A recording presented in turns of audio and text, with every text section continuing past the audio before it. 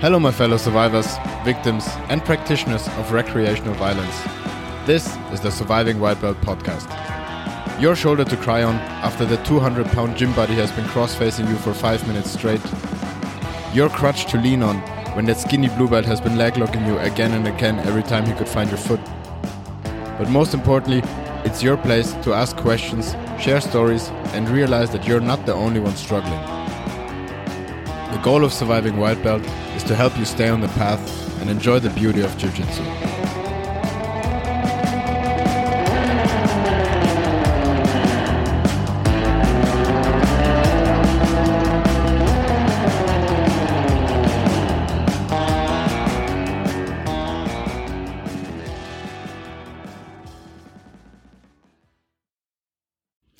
Hey everybody, this is episode 4 of the Surviving White Belt podcast, and today we're going to talk about rolling with women.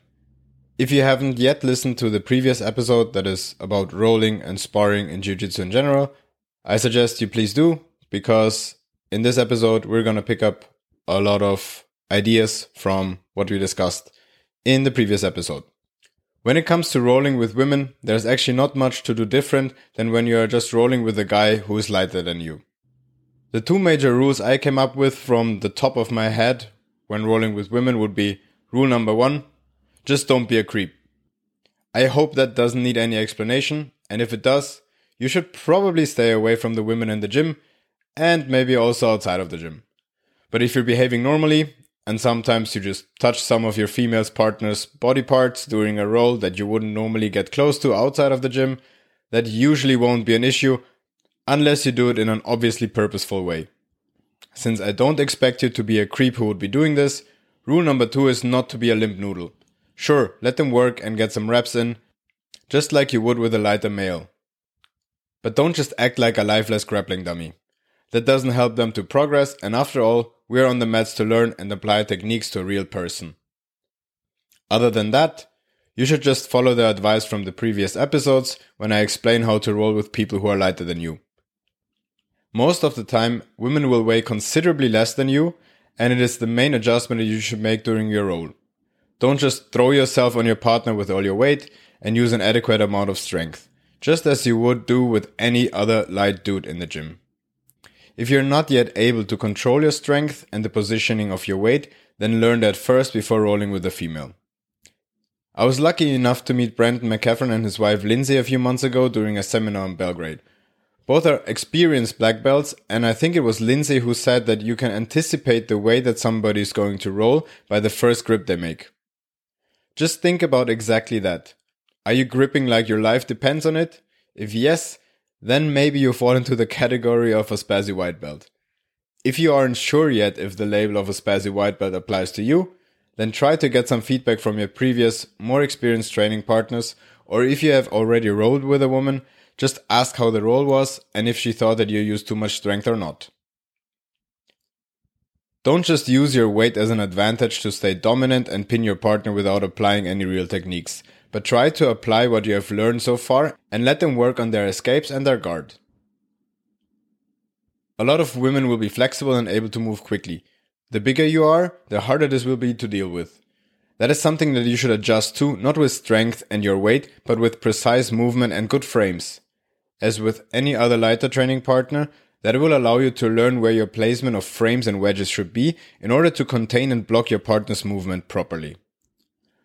What I think actually gets in the way a lot when men are rolling with women, especially when you are bigger, is the ego. If you have the feeling that you can't possibly allow yourself to tap to a lighter partner, then your ego might be even more in the way when rolling with a woman, and this is exactly where things could get uncomfortable for your female training partner. Because as a beginner, you are likely lacking the knowledge and technique on how to prevent quick and small movements, and therefore you will compensate with strength and weight quite a lot. Since you don't want to lose the position, you will become more static and stiff, which will make you heavy, and the roll less pleasant and less of a learning experience for both of you. So, contain your ego, try to work precisely, focus on technique, and if you're outplayed, just live with it. That is something we all have to get used to in Jiu-Jitsu, and we have to learn to find a way to deal with it. and that is by learning and becoming more technical and precise. I think women are really great training partners to do exactly that. If for any reason somebody refuses a role with you, be it male or female, kindly ask why, and if feedback is given, listen to it and take it seriously. Accept the no, work with the information that you got and try to adapt it for future roles. Maybe once you are able to control your strength and work with more technique, you can ask again. To the women who have had some uncomfortable roles, please let your partner know. It is your responsibility to keep yourself safe and healthy so you can spend as much time on the mats as possible. I, for example, refused to roll with a heavier, much stronger guy from my old gym for a long time because I didn't appreciate his use of strength and intensity. When feedback was not taken seriously and no adjustment was made, I just avoided rolling with him. Of course, my ego probably had a part in that too because I just didn't like to lose against somebody who was technically inferior. But if I don't feel safe to roll with somebody, I just won't do it because I have to protect myself as well. So to sum this up, it's actually not that difficult to roll with women. The only things that you need to do is to not be a creep, but I'm pretty sure you got that covered. Don't use too much strength. Be careful where you place your weight. Don't throw yourself on somebody's chest. Same goes for lighter male partners. And control your ego. Don't crank submissions. Don't go all in for the choke. Maybe don't face grind necessarily. Just contain yourself and work as technically as possible. Hopefully, this episode was helpful to the men, and I hope that women feel what I just pointed out was appropriate.